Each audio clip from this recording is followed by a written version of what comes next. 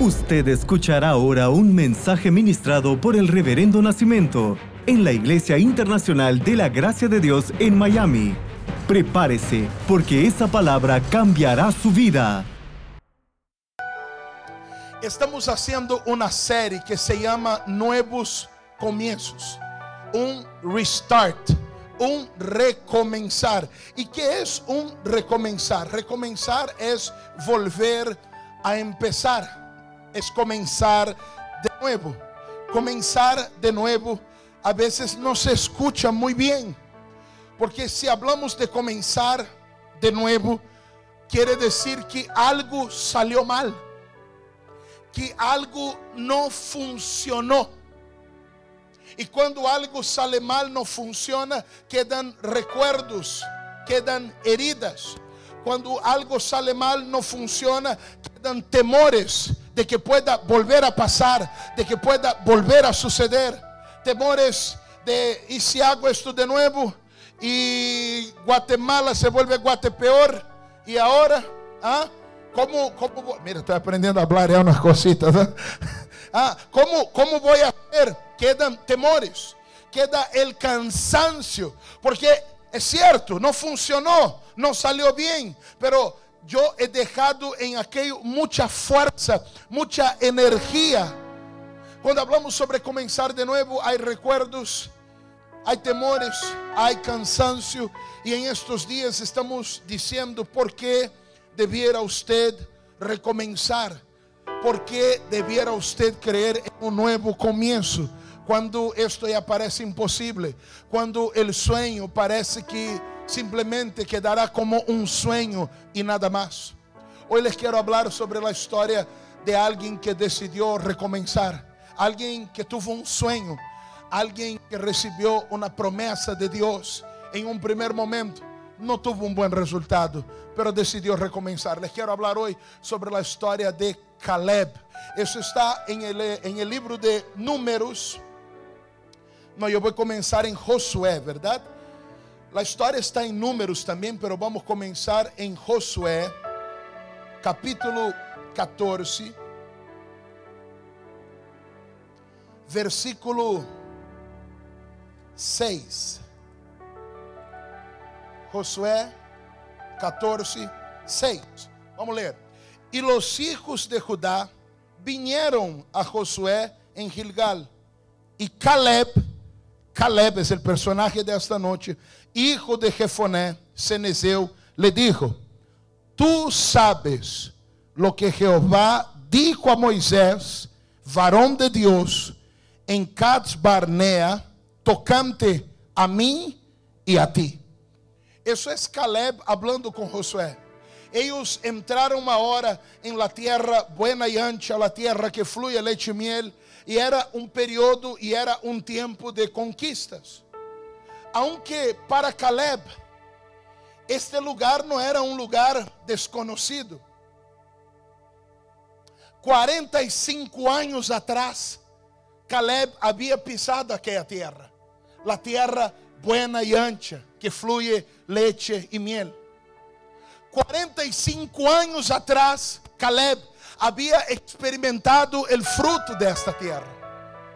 45 años atrás, Caleb se enamoró de esta tierra.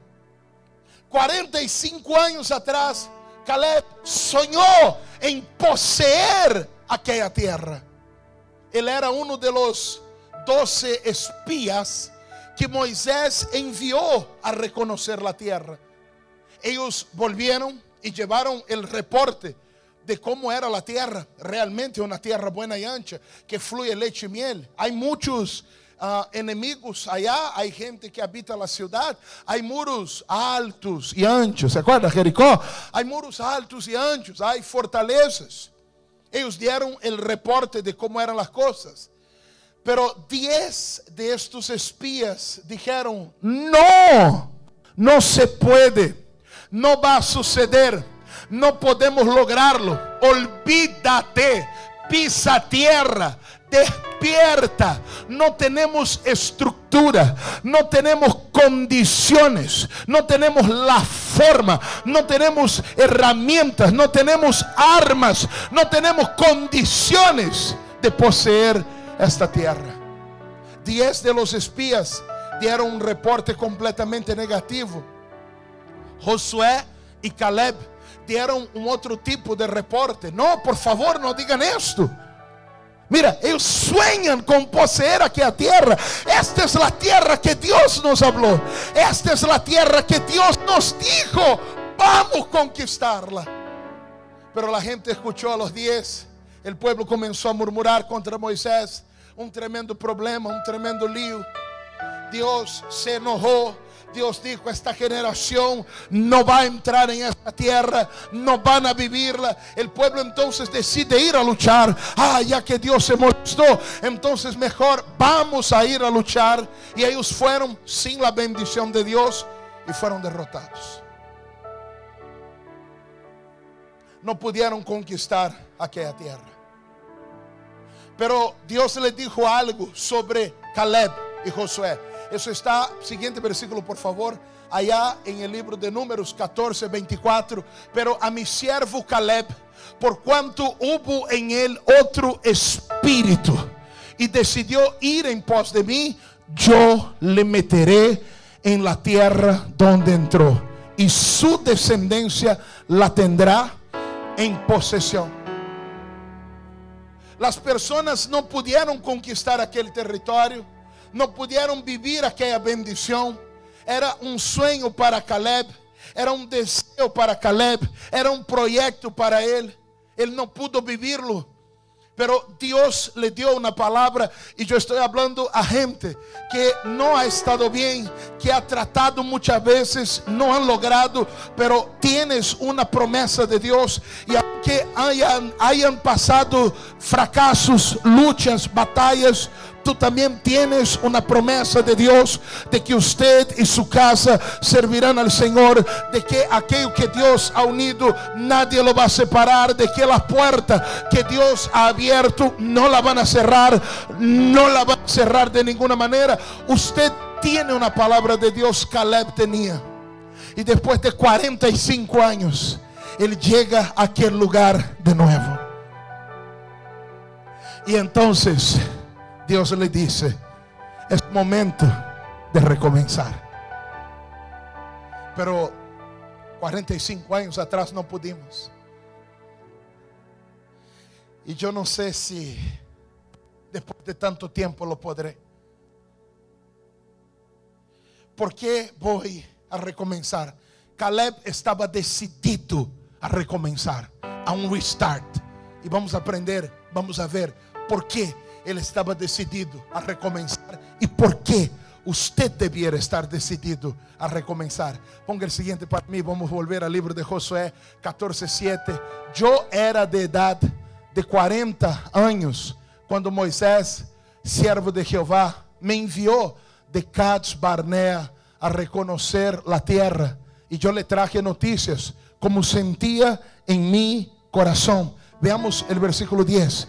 Cuando él fue, él tenía 40 años. Ahora bien, Jehová me ha hecho vivir, como él dijo, estos 45 años, desde el tiempo que Jehová habló estas palabras a Moisés.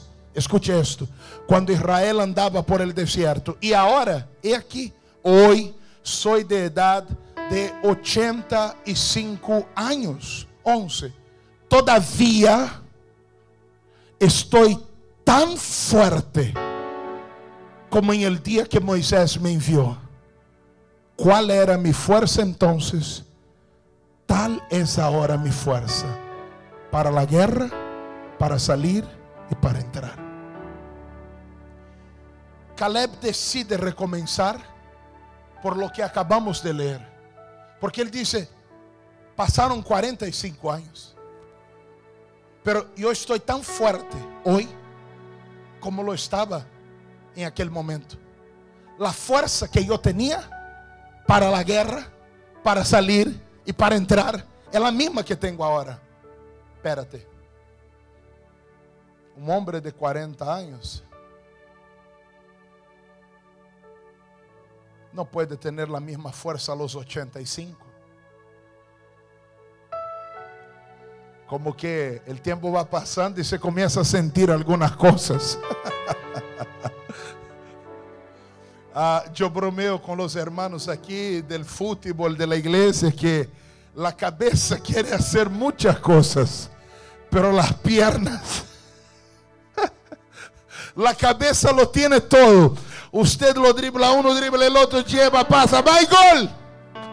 La cabeza, perfecta, pero el cuerpo ya no va en el mismo ritmo. Oye, Caleb, tú no me puedes hablar que un hombre de 85 años es igual a un hombre de 40 años. Tú no me puedes decir eso, Caleb. Porque algunas personas van a decir, ok, Caleb tenía la misma fuerza de antes, pero yo no la tengo. Caleb tenía la misma gana de antes, yo no la tengo. Caleb tenía la misma vitalidad de antes, yo no la tengo. No. Tú no entendiste. Tenemos que ver cuál era la fuerza de Caleb antes. ¿Cuál era la fuerza de Caleb a los 40 años? Porque él dice que la fuerza que él tenía antes era la fuerza que él tenía ahora. Todavía estoy tan fuerte como en el día que Moisés me envió. La fuerza que tenía allá es la fuerza que tengo aquí. La fuerza que tenía para la guerra allá y para salir y para entrar es la que tengo ahora. Entonces veamos cuál era la fuerza de Caleb a los 40 años para ver si realmente es la misma fuerza a los 85. Vamos a poner por favor el libro de Números. Y hablaron a toda la congregación de los hijos de Israel diciendo: la tierra por donde pasamos para reconocerla es tierra en gran manera buena. Eso es Caleb y Josué hablando.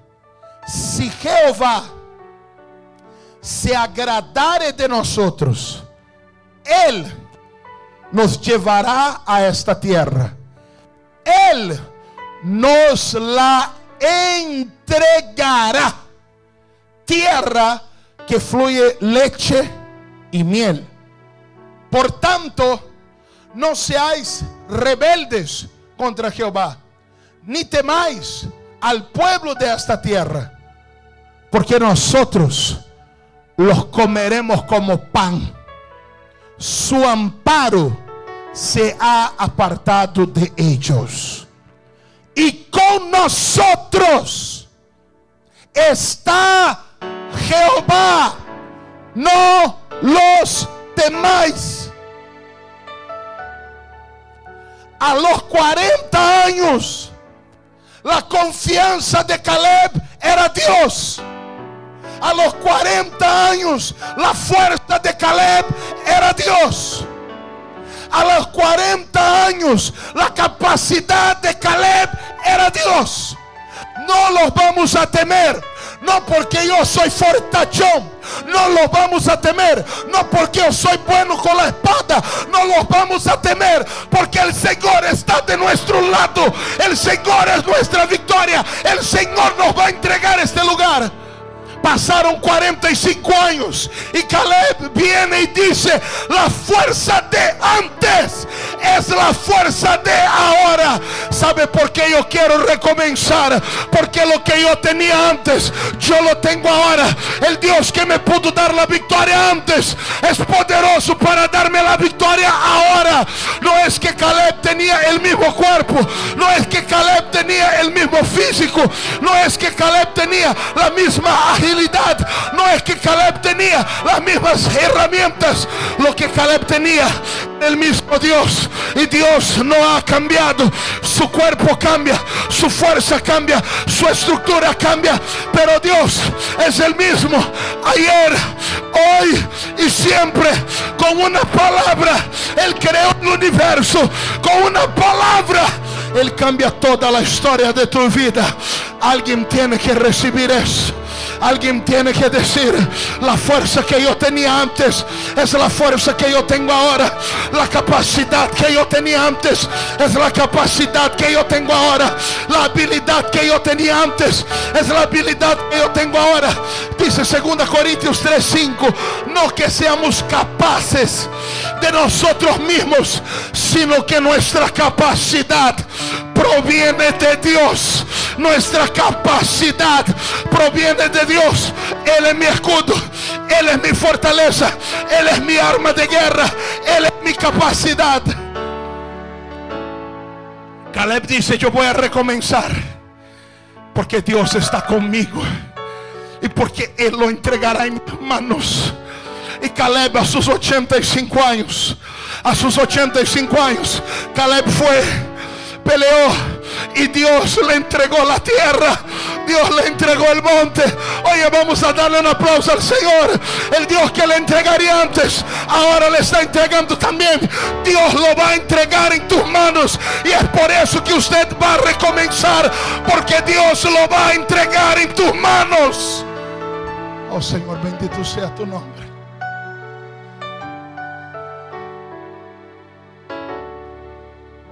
Es tiempo de recomenzar.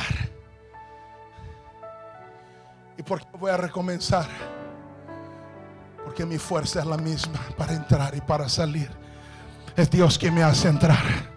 Es Dios el que me da la entrada, es Dios el que me da la salida, es Dios el que me abre caminos. Oye, la palabra apunta a Dios, siempre apunta a Dios. Caleb estaba apoyado en Dios. Caleb fue el único que dijo: Dios nos va a entregar eso.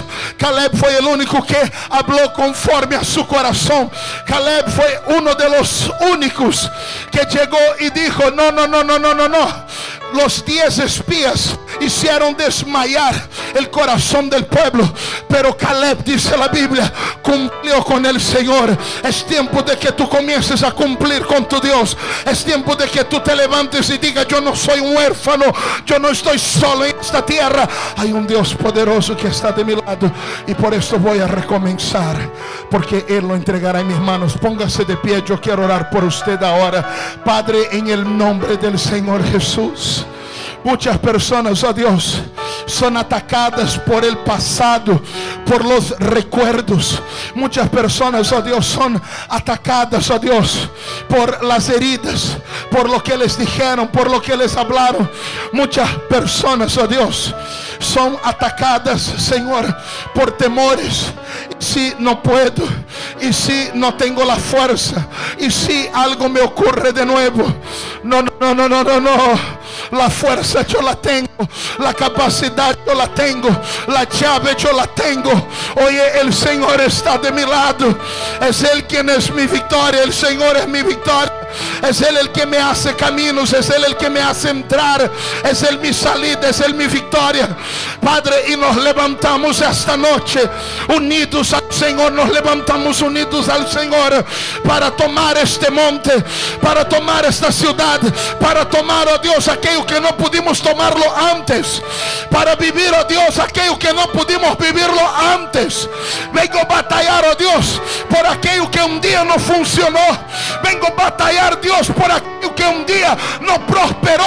Vengo a batallar por aquello que un día no salió bien, y tomo autoridad para decretar, ordenar y decir ahora: toda fuerza del diablo, toda acción maligna, escúcheme, demonio, se te acabó el tiempo, se te acabó el show. Agarra ahora esta enfermedad, agarra ahora este problema, agarra ahora este mal, y lárgate de la vida de este hombre, de esta mujer. Suelta la salud de esta persona. ¿Cuántos pedidos de oración nos llegaron hoy? Oye, espíritu de confusión, espíritu de mentira, espíritu de depresión, lárgate de ahí ahora. Yo te estoy ordenando en el poderoso nombre de Jesús. Tú que tratas de robarles la identidad, tú que tratas de engañarles, tú que tratas de llevar a esta persona a un punto donde parece que no hay más que hacer, que no vale la pena seguir, yo te reprendo en el nombre de Jesús.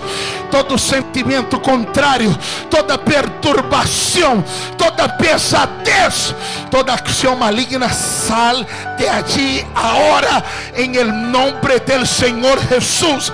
Lo estoy ordenando, lo estoy mandando, lo estoy exigiendo fuera. Fuera. Estoy orando, Dios, por gente que está aquí, por personas que están conectadas en esta ciudad, en este país, en otros países, en otras ciudades. Pero Dios, eres el mismo, eres Dios presente, Dios. Tu mismo poder que opera aquí, opera allá en este mismo instante. Y en el nombre del Señor Jesús, yo reprendo toda dolencia, toda enfermedad. Reprendo y rechazo este diagnóstico. No le creo, no le creo. Yo reprendo esto. Reprendo este cáncer, reprendo este tumor. Deshago ahora toda cautividad, todo tipo de cautividad, todo tipo de adicción. Yo reprendo y cancelo en el nombre de Jesús todo tipo de atadura, adicciones al alcohol, adicciones al tabaco, adicciones a las drogas, todo tipo de cautividad emocional, sentimental, íntima. Yo la deshago en el nombre de Jesús. Todo tipo de santería, brujería, macumbería es cancelada, es deshecha, despedazada en el nombre del Señor Jesús. Y yo exijo, yo ordeno, yo mando todo mal, salga ahora en el nombre del Señor Jesús. Oh, en el nombre de Jesús. Hay poder en el nombre de Cristo. Oh, en el nombre de Jesús. Yo determino cura. Yo determino ahora liberación. Liberación. Yo determino ahora las puertas abiertas. Oye, muchas cosas cambiaron en esta pandemia, pero la capacidad y la posibilidad que teníamos antes son las mismas posibilidades que las tenemos ahora. Oye, te bendigo, lava shanto no reclamai, en el nombre de Cristo Jesús. Oye, hay respuesta de Dios, hay milagros de Dios, hay un nuevo comienzo para ti. Hay un nuevo comienzo para ti. Hay un nuevo comienzo para ti. Hay un nuevo comienzo. Tomamos ahora la cura. Tomamos ahora la liberación. En el nombre de Jesús. Tomamos ahora la restauración. Lo tomamos ahora. Lo tomamos ahora. En el nombre del Señor Jesús.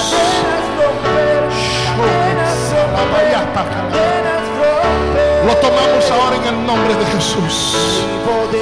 En el nombre de Jesús. Hoy el poder de Dios está entrando en tu pieza ahora, en tu cuarto ahora, en tu casa ahora, sobre los tuyos. En el nombre de Jesús.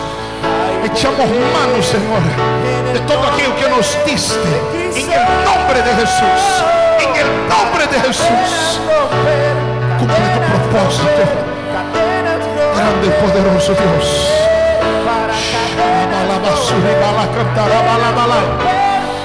En el nombre de Jesús, yo te bendigo. Amén. Gloria a Dios. Amén, amén, amén, amén. Oh, gloria. Usted escuchó el mensaje ministrado por el Reverendo Nascimento. Manténgase en contacto con nosotros a través de nuestras redes sociales y disfrute de todos los mensajes. Nuestro Facebook es www.facebook.com/IIGD Miami o descargue nuestro aplicativo IIGD Miami, Iglesia Internacional de la Gracia de Dios en Miami, 8546 Southwest y la 40 Street. Un lugar de conexiones divinas.